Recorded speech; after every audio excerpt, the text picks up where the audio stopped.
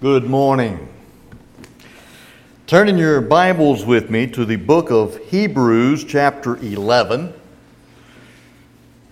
Hebrews chapter 11, that'll be one of the texts that we'll be using this morning for our study. If you're using your songbooks, you may want to go ahead and mark number 287. There's a fountain free. That'll be the invitation song after our study. It's a beautiful morning. Good to see everyone out with us. We have some who are not present. We do, as Benny said, need to check on them. Haven't heard that they were sick, but they're not here, so let's do what we can to let them know that we've missed them. And thank you all who are here. We do have visitors, and we want to thank you for being with us this morning. And if there are any questions that you have about anything you see, anything you hear, please let us know. We'd be more than glad to do what we can to give you a Bible answer for the things we do, the things that we teach, what we believe. We want to make sure that what we believe and what we teach and what we practice is what God wants us to be practicing according to His revealed Word. And if you can help us out in that, we'd appreciate it. If you could show us something that we're not doing that we ought to be doing, please do. And if we can help you as well, let us do that. We're going to be talking this morning about being a pilgrim. Here we are, but faithful pilgrims. That's a song actually in our songbook that I remember we sang a lot when I was in Pine Bluff. And I got to thinking about this past week. And here we are, but straying pilgrims. It is true that we all do sin from time to time and we stumble.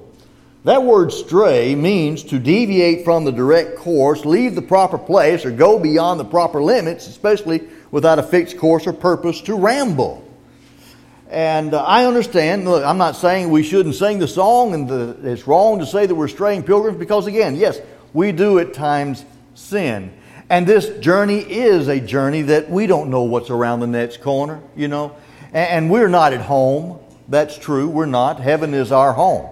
We're just down here on this earth, just passing through. So there's a sense in which we can use the word straying, but there's also a sense it may give some the wrong idea.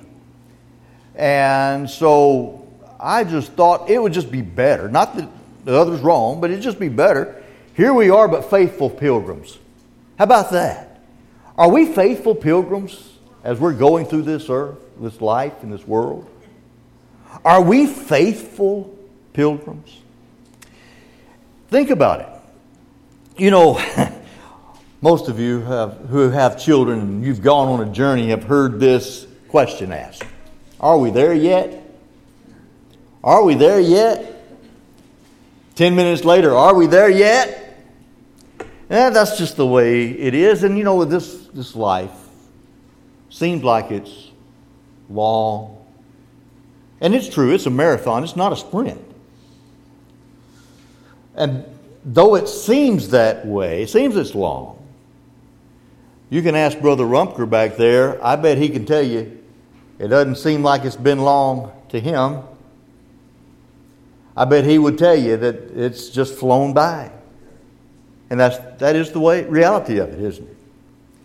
My life has flown by. You think you've got all the time in the world, but in reality you don't. As James says in James 4 and verse 13, life is but a vapor. It appears for just a little while and then it vanishes away. So we are here temporarily. This world, this life that we live is temporary here on this earth. Temporary. Now on our journey through this world, and that's what the Bible says, we're pilgrims. We're just here going through a place that is not our own and is not our home. And we're just traveling through. But on our journey, we're going to face various things. We're going to face distractions. The world wants to distract us. We'll face detours. Sometimes, you know what? Things don't go like we think they ought to. In fact, they don't go as they ought to go. Not just what we think. They don't go as they ought to go. Sometimes we make mistakes. Sometimes other people do bad things. And we have to take an alternate route. You know, we have to go around the stumbling blocks. We have to go around the problems, and sometimes life is what it is. And you have to learn to deal with that and move on and do what you can in a way that pleases God from that point. So our life, our journey here will face distractions, detours, wrong turns. We're not always going to make the right choice. Pit stops. We've got to stop from time to time and discover where we are and who we are. We also realize and must realize we're on this road with other people. Now, there are some who are going to try to discourage us and to distract us from our faithful walk with Christ. There are others who are going to try to encourage us. And there are some whom we need to try to actively encourage. We need to make sure and understand we're not on this. Listen, although I'm going to stand before God and give an account to Him based upon what I have done myself personally. And nobody else is going to answer for me, and I'm not going to answer for anybody else. But here's something I must remember. I am also accountable for my fellow man. I've got to think about him and his soul and his salvation. And what can I do to help him? On our journey, we're going to face difficulties. This life can get hard. The road can become rough. In Africa, I saw some rough roads. And I mean rough. I mean the bottom of our vehicle was crashing down against the rocks and going through the holes and the mud puddles and crossing the creeks. And Africa was kind of scary at times. You're out in the middle of nowhere. Whew, it's kind of scary. But sometimes the road's smooth, everything's good, it's fine. But many times the roads can get slippery, curvy, uphill. Now ride a bike uphill, that's not fun. Especially if you're as out of shape as I am. Then going downhill, look out, you're going to go too fast, you're going to crash. Rough roads, dangerous roads. There are thieves along the road. You never know what's around the next corner. Who's hiding in the bushes. We need to understand this life has all of these elements to it. This is a scary existence if you stop and think about it. In Genesis 47 and verse 9, and Jacob said to Pharaoh, the days of the years of my pilgrimage are 130 years. Few and evil have been the days of the years of my life. And they have not attained to the days of the years of the life of my fathers in the days of their pilgrimage. Well, Jacob understood something that we all need to understand. We are just pilgrims. We're just passing through. Psalms 39 and verse 12, hear my prayer, O Lord, and give ear to my cry. Do not be silent at my tears, for I am a stranger with you, a sojourner, as all my fathers were. We're just passing through from one end to the other. And of course, from our birth to our death are the ends in view. We're all going to face our own mortality, our own death. In Hebrews chapter 11, beginning in verse 13, the Hebrew writer says, these all died in faith. They were faithful pilgrims, right? These all died in faith, not having received the promises, but having seen them afar off, were assured of them, embraced them, and confessed that they were strangers and pilgrims on the earth. For those who say such things declare plainly that they seek a homeland. And truly, if they had called to mind that country from which they had come out, they would have had opportunity to return. But now they desire a better, that is, a heavenly country. Therefore, God is not ashamed to be called their God, for He has prepared a city for them. Faithful pilgrims. Let us be like these faithful pilgrims that we read about in Hebrews chapter 11.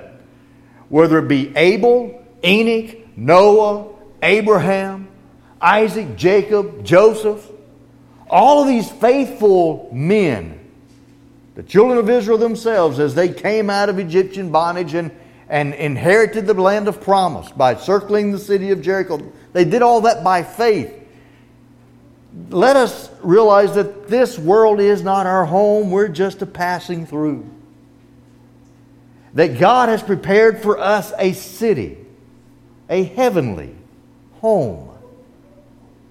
This world is not our home.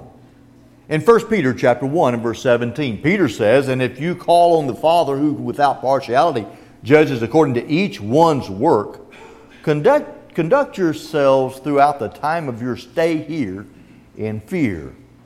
Now Peter's implying that the time that we stay here in this world, in the flesh, is only temporary. And you need to stay, while you stay here in this life, you need to stay in fear. You need to live in fear of God. First and foremost, respect Him. Be in awe of Him. Reverence Him. And let me say this. You need to fear what's going to happen to you if you don't follow Him. You better fear that. But you better walk in reverence before your God. Chapter 2 and verse 11, he says, "Beloved, I beg you, as sojourners and pilgrims, abstain from fleshly lusts, which war against the soul, having your conduct honorable among the Gentiles, that when they speak against you as evildoers, they may, by your good works which they observe, glorify God in the day of visitation." We're all pilgrims, so I beg you, as sojourners and pilgrims, abstain from fleshly lust. Do those things that bring honor to God, things that glorify Him. Live in such a way that others may see your godliness, your conduct, your faithfulness to God. Live in such a way that others will be encouraged to follow the Lord as you. That's the plea, because we need to take others with us. This world is not our home. The word pilgrim, according to Lunita, means to live as a foreigner.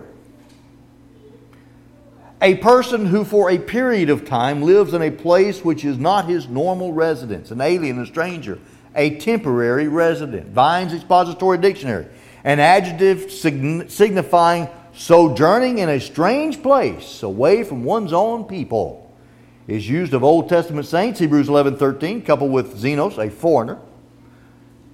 Of Christians in 1 Peter 1:1, sojourners of the dispersion, in 2:11, coupled with parochias, an alien or a sojourner. The word is thus used metaphorically of those to whom heaven is their own country and who are sojourners on the earth. We're all sojourners on the earth. We're here for a little while. This world is not our home. And it is a dangerous place. You know, this world is becoming more dangerous. Now, I understand it's always been dangerous. I don't care how far back you go. Listen, you go all the way back to Genesis chapter 4 and verse 8. Cain killed Abel. This world was a dangerous place for Cain, right? This world has always been a dangerous place. You get into Genesis chapter 6. God looks down at His creation and He sees that every thought and intent of their heart was evil continuously. And you look in Genesis chapter 6 and verse 11, it says that violence filled the earth. You know, whenever a group of people move away from God, and they continue to move further and further, because you don't just move a little bit away from God and stay there most of the time, do you? What happens is you move a little away from God, and then you get a little further and a little further and a little further, and as time goes by, people get further and further and further away from God. What happens to a society that does that? What happens in a world where that's the case, when people are far from God? It's a wicked world. It's a dangerous world. It's a violent world.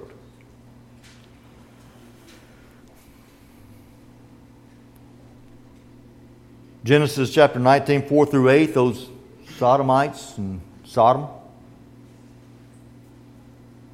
And Matthew 26 and verse 3. I mean, the religious people The religious people of Jesus' day plotted to put Him to death, to crucify Him. People are wicked. Even when you do everything perfectly right, which nobody here has ever done, but Jesus did, even when you live a sinless life, you know what? Wickedness, the wicked people are still going to hate you, and they're going to do what they can to destroy you. It's a dangerous world. Far more serious than that which poses the greatest threat to us. The most serious threat, however, is not the physical harm that can come to us. It's the spiritual harm. The temptations, the allurements of the world. This is the most dangerous thing we face in the world. What makes this world so dangerous? The world's allurements are attractive. And they're easy to accept. You know, Satan has a whole bunch. You know what? He has a shortcut for everything. Satan has a shortcut for everything under the sun. That's what sin is, really. It's a shortcut. To try to obtain some pleasure other than God's, to find it some other way than God's way. To sin against God and to take a shortcut to arrive at some pleasure. Satan is the master of shortcuts. But these shortcuts are always harmful.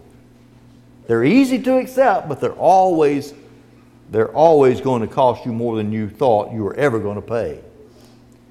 And the pressure of this world inflicts pain and suffering on us as Christians, and it tries to pressure us into being unfaithful to God. So you've got the allurements that are attractive on one hand, and then you've got the pressure. In other words, you've kind of got a pull, and then you've got a push. You've got Satan trying to lure you through temptation, and then you've got the world trying to push you to accept it. You ever thought about it like that? This world is a dangerous place. And I'm not talking about physical. What makes the world so dangerous? You know, the Hebrew writer says in Hebrews 3 and verse 13, he calls sin the deceitfulness of sin. Lest you fall into the deceitfulness of sin. Sin is deceptive. It promises something it can't deliver. It makes all kinds of promises. In fact, usually it will appear to be in a package that says there's nothing wrong with this. But yet it has poison. It's dangerous. It's deceptive. The illusions of the world. In Hebrews the 11th chapter, verses 25 and 26, we see Moses. You know what Moses did? He chose to suffer with the people of God rather than to hold on to and receive all the promises and the glory and the material wealth that he could have had staying in Pharaoh's house in Egypt. He had an easy life. He had it made. I mean, that'd be kind of a nice life if you lived back then, especially. It'd really be appealing. Laying down on the couch, eating grapes, drinking wine, and letting a bunch of women fan you with those. That's the life that Moses would have had. He traded that to suffer with the children of God, to suffer afflictions. But the world makes you think that this is the way to go. Isn't this grand? Isn't this wonderful? We have people getting paid all kinds of money to make advertisements to make you think that beer's good for you. And you know, you never see on these ads the drunkard in the street, do you? Who's laying there in his own, well, it's nasty. You never see that, though. You never see the destroyed families that it leaves. You never see that. It's an illusion. That's all it is. They want you to see what they want you to see. The world says, look, here it is right now. You can have it now. Satan's good at that. Right now. Satan's strongest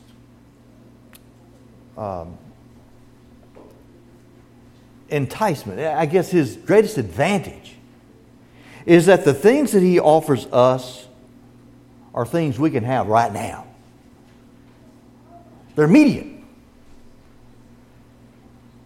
The things that we can see, hear, smell, taste, and touch, they're right here available to us right now. It's all a lie. And it doesn't give what it promises, but he makes it appear like you can have it all, and you can have it now. It's all appealing. The desires of the flesh, James 1:14. He appeals to you through avenues in which you find attractive. God has given all of us as human beings certain characteristics and desires that are natural for humanity to have. God has given us these desires, but Satan allures us through these desires to fulfill these desires in unlawful ways, which brings us death. They are appealing because they are immediate and the illusion of the fun that's going to be engaged in when we have it. It's easy.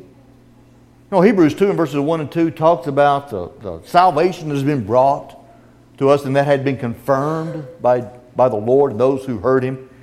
But the warning is, lest you drift away. How much effort does it take to drift? Just let go and let God, right? And you're drifting.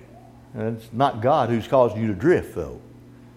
People have a funny idea about that. They think that there is no effort in serving God when it's just the opposite is true. That's one of Satan's lies, by the way. It takes effort to follow God. It doesn't take any effort at all to follow Satan. You just let go of the rope. Just let go. It's easy. Sin is easy because it's right here, it's right now. It's deceptive, it's appealing, it's easy. And then you have the intimidation factor. People trying to push you into sin. The world is a dangerous place, and we as pilgrims need to understand that. The world doesn't like us. And if you think for a second that you can appease their antagonism by compromising your faith, by compromising what is true, you have bought into the biggest lie of all. You cannot appease those who hate God. You cannot appease the ungodly. You cannot appease the unfaithful by compromising your convictions. The only thing that you can do is to stay the course and be faithful to God. And if it brings about persecution, if it brings about suffering and hardship, that's just the way it is. We're pilgrims. Philosophy. The philosophy of the world. Worldly philosophy. I tell you what, it is seeped into the church, and it is destroying churches, it is destroying families, it is destroying souls. Brethren are buying into false ideas because they have been influenced by worldly human philosophy. And that's why Paul in Colossians 2 and verse 8 says, beware of human philosophy. Destroys the soul. The world is God's enemy and ours. Okay? Understand that. The world will mold us if we're not careful. Romans 12 and verses 1 and 2. Be not conformed to this world, but be transformed by the renewing of your mind, that you may prove or demonstrate what is that good and faithful Word of God. The world can distract us. Those who are soldiers are to be faithful to the Lord and are not to be entangled in the things of this world. Don't allow the world to distract you. To distract you by taking your time, taking your energy and your effort into pursuit of worldly things. People get all caught up in all kinds of stuff. And I understand, you see things, and there's nothing wrong in and of itself with enjoying life.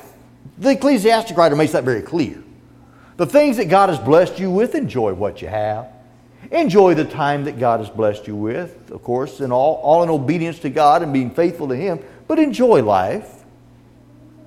But what Satan wants and what the world wants is for you to make that your focus. There's nothing wrong with football. Nothing wrong with enjoying a football game. Unless you're a Razorback fan, and I don't know how you can enjoy a football game right now, anywhere. But nevertheless, to enjoy those things, there's nothing wrong with that. But football has become like a religion for many. I mean, think about right now, where so many people are in this world. Where are they? They are in their shrine. They are in their place of worship. They have on their team colors, and they are ready for their team to come out and take the field, win or lose. That's their religion. Sad. The world can distract us. We have a defiled world.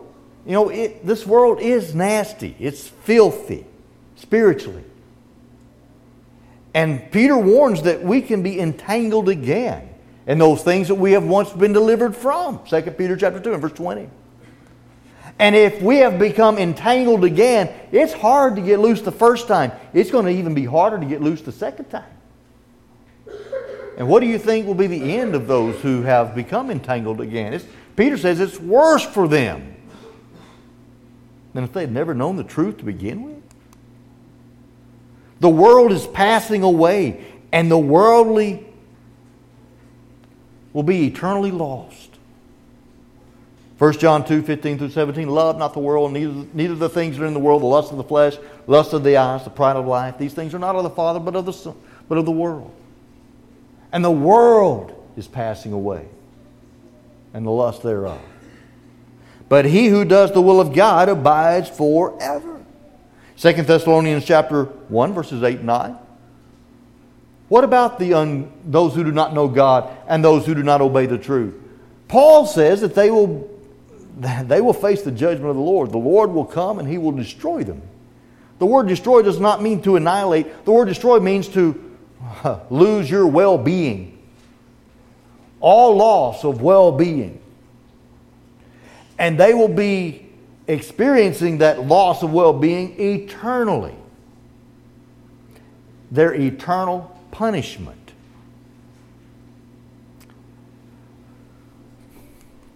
The world is dangerous. Okay? Having that, and that's the biggest point. We need to understand that. Now, while we're going through this world, something else that makes it a little difficult is that we are not, we're not being carried through the world per se. We are traveling with a load.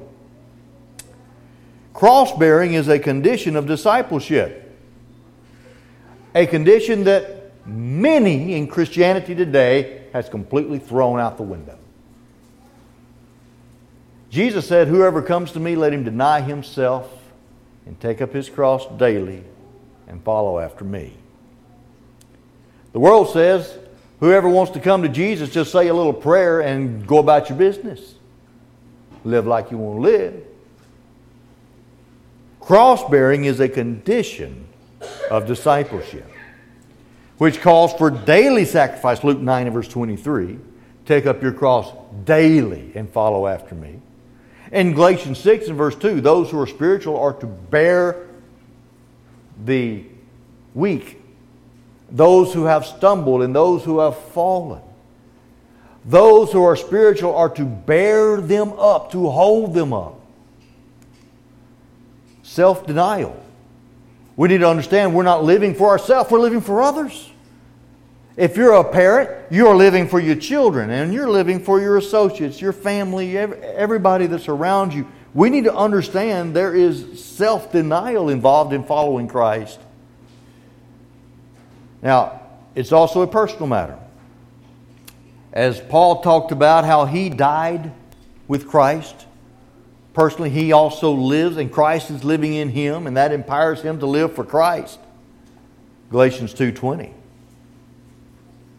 But the reality is I must stand before the Lord myself. 1 Corinthians 9:25 through 27, Paul talks about how he buffeted his body daily And he disciplined himself because he understood that if he did not, he would be also a castaway, a reject, if he wasn't faithful to the Lord. Cross-bearing comes before crown-bearing. We're traveling with a burden, carrying a cross. But we have guidance, we have instructions. You know, we would all be straying pilgrims if we did not have a map. But we have a map. And with this map, we can know how to live, which direction to go, what road to travel. God's Word contains directions and instructions for our journey. It is our guide from earth to eternity. It is so sad that so many people today know absolutely nothing about this book. And many people think it's absolutely irrelevant. I'll tell you something that's even scarier than that. There are a lot of people who claim to be Christians who think this book is absolutely irrelevant. I don't think it matters. It's just a bunch of words. It's just letters printed on a page by men. Boy, modernists have really done a number on the way people think about God's Word. We need to realize, my friend, that God's Word is the inspired instruction map to get us from this world to heaven. Psalms 119 and verse 19. Well, first of all, Proverbs 14 and verse 12, there is a way that seems right unto a man, but the end thereof are the ways of death. You can't find your way by yourself. You know that? Well, Lord, I know that the way of man is not in himself. It is not a man that walks to direct his own paths, Jeremiah 10:23. We must understand that. But God has given us His way. And we need to hide His words in our heart so that we may not sin against Him. God's Word provides a light for our path. Psalms 119, 104, and 105. God's Word helps us avoid the deceptions and the pitfalls and the dangers on our journey. Read Proverbs chapters 2, chapter 4, especially chapter 6 and 7. Those are some real good chapters along this line. You want to know how to avoid adultery? You want to know how to avoid falling into the devil's traps? Watch your company. Watch who you're traveling with. Watch where you spend your time. Watch what you do. Be wise, Solomon says. God's Word helps us to avoid all of these things. We need to understand also, we're not traveling alone. You know, we have the example of those who have gone before us. You know, in Hebrews chapter 11 and verse 1 through chapter 12 and verse 1, we have a whole list of folks who were faithful to God. They were faithful pilgrims. And the Hebrew writer says in Hebrews chapter 12 and verse 1, we have this standard, this great throng of witnesses. What were they witnesses to? That we can be faithful in this life. He says we are surrounded by them.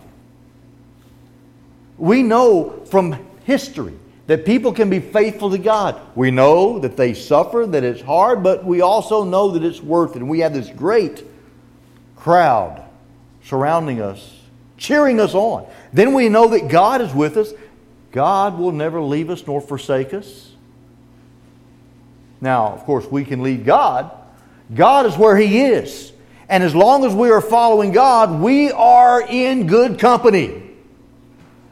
Well, what if I turn away from Him? But God is with us. As long as I'm serving Him faithfully, I don't have anything to fear. Jesus is by our side. Jesus says in Matthew 28 and verse 20, and lo, I am with you always, even to the end of the age. The King James Version does say, lo, I am with you all. Brother Lowell Blassingame said that's why he never wanted to get on an airplane, because Jesus never promised to be with him up there. He promised to be with him low. And I thought that was pretty good. I don't like airplanes that much either. But Lowell, like me, did some traveling. He went to Africa many times. Jesus is by our side. That's comforting. And godly brethren are also by our side. They are there to encourage us. I know that there are some brethren who aren't very much of an encouragement. There are some brethren who don't behave like they ought to behave. There are some brethren who are actually discouraging. There are a few. But there are so many more that are encouraging. And align yourself with those who will help you get to heaven, who will encourage you. Get close to them. Be an encouragement to them as they are an encouragement to you. It's much better that way. We're not traveling alone. And the fuel for our journey, we have what we need if we'll just tap into it. You know, if you're taking a long journey across country, you're going to have to stop many times to get gas. Gas is expensive. But for our journey in this life, God has provided everything that we need. All that we have to do is accept it. All we have to do is receive it. And of course, yes, that takes effort. Listen, to develop your faith, you have to put in effort. Okay? You have to study your Bible. You have to study the Scriptures. You have to practice what the Scriptures teach. You have to follow them. Now, if you do that, you're going to strengthen your faith. No question about it. You have Romans chapter 4. You have Hebrews chapter 11. You have James chapter... Faith is so important. But it must be a faith that works. You have genuine love. Love keeps us committed. Listen, if I love something, I don't just quit it when people, make me angry. If I love something. Think about that. Go back to the example of football. You know what? I have been discouraged before as a Razorback fan, but I think I'm about at my low. But I will tell you this, I'm still a Razorback fan. And I always will be. Whether they're 0-12 or they're 12-0, I'm a Razorback fan.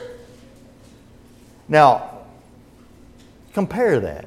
Spiritually, I'm much more of a Jesus Christ fan. I'm going to be following Him. I don't care what this life entails. I don't care how hard it gets.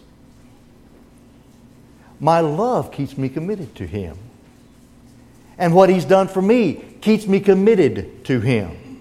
That's why we must develop our love for Christ. Listen, our faith needs to be developed. Our love for Him needs to be developed. Zeal is really the product of our faith and our love.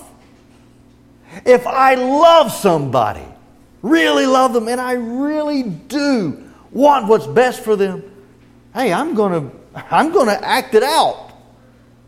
I'm going to do what I can to make them happy. How much more if I love the Lord and I trust Him with all of my heart, I'm going to be zealous in my life for Him. Zeal. And we need to keep that zeal going. We need to understand that we must always be zealous for good works. Hope. Hope is what keeps us going. It helps us to endure the hardships. Romans 5 and verses 3 through 6. It helps to keep us holding on to the rope. Because we know what is coming is so much more glorious than what we have. The importance of hope. Well, we have the fuel that we need to make it through this life. We just have to tap into it. We have to develop it and utilize it. And we'll be okay. We'll have what we need. As we were talking about in our Bible class this morning, our destination, heaven, is worth all the effort and all the cost that we can imagine. Jesus warns about looking back like Lot's wife in Luke 9:62. Remember Lot's wife? Let us not look back at the world. Let us not make our home here. Let us be those pilgrims, faithful pilgrims that are striving to reach a homeland that we know that God is going to make and provide for us. We must look to Jesus and follow Him. Jesus is the way, the truth, and the life. And no man comes to the Father but by Him. Let's look to Jesus. Hebrews 12, 1 and 2. Look into Jesus, the author and finisher of our faith. We must keep our focus on heaven. That is our goal. keep our eyes focused on heaven, lay up our treasures in heaven, be willing to sacrifice whatever it takes to get to heaven. We need to set our affections on things above, not on things on the earth. We need to realize and trust that God has made a place for us. And like those pilgrims in Hebrews chapter 11, beginning in verse 13, they recognize this is just a temporary place. It really has no value. We can't take it with us. It's all going to be turned to dust someday. Heaven's my home. Let us be like them. My friend, we're all on a journey. Every single person here is on a journey. You're going down one of two roads this morning. You're either on the road to heaven as a pilgrim on his way home to be with the Lord, or you are on the road that leads to everlasting separation from God and everlasting destruction in a place called hell. There are only two ways with only two destinations. Enter by the narrow gate, Jesus says, Matthew 7:13. That's your choice, my friend. You choose which road you're going to go down. You make that choice. You enter by the straight and narrow gate. By the way, straight and narrow, that indicates that you can't get into that gate with the world on your back. You can't carry the world with you on this road. And the burden that you bear is not going to be a worldly, sinful burden. It's going to be the cross and denying yourself. That's the only way you're going to get through that narrow gate. For wide is the gate and broad is the way that leads to destruction, and there are many who go in by it. That is the easy road. It's all downhill, if you will, because narrow is the gate and difficult is the way which leads to life, and there are few who find it. You're on one of two roads this morning. What is the end of the road that you are currently on? You're a pilgrim. You're just passing through. You're not going to be here forever. One day you're going to die. And you're going to cross into the next world, the next existence. Will it be in heaven? Or will it be hell? You know, this is true for each and every one of us. We're free to choose heaven or hell. We're free to choose God or the world. We're free to choose. But we are not free not to choose. We will all make a choice. We make that choice every day, but we all make a choice. If you're here this morning and you've never been baptized into Christ for the remission of your sins, I want to say to you, if you are of age and you've never been baptized into Christ, you're not on the road that leads you to heaven. You better get off of the road that you're on and you better enter Christ. Be buried with Him, receive the remission of your sins, and by faith follow Him. Repent of sin, confess Him as Lord, and follow Him. If you are a child of God who has once obeyed the gospel, but you've been entangled again by the world, you are allowing the world to distract you, to deceive you. If the world is too valuable to you, listen, this morning you need to make up your mind and commit to it. You're going to turn back to Christ. Leave the world behind. If we can help you in any way, please come while we stand, while we sing.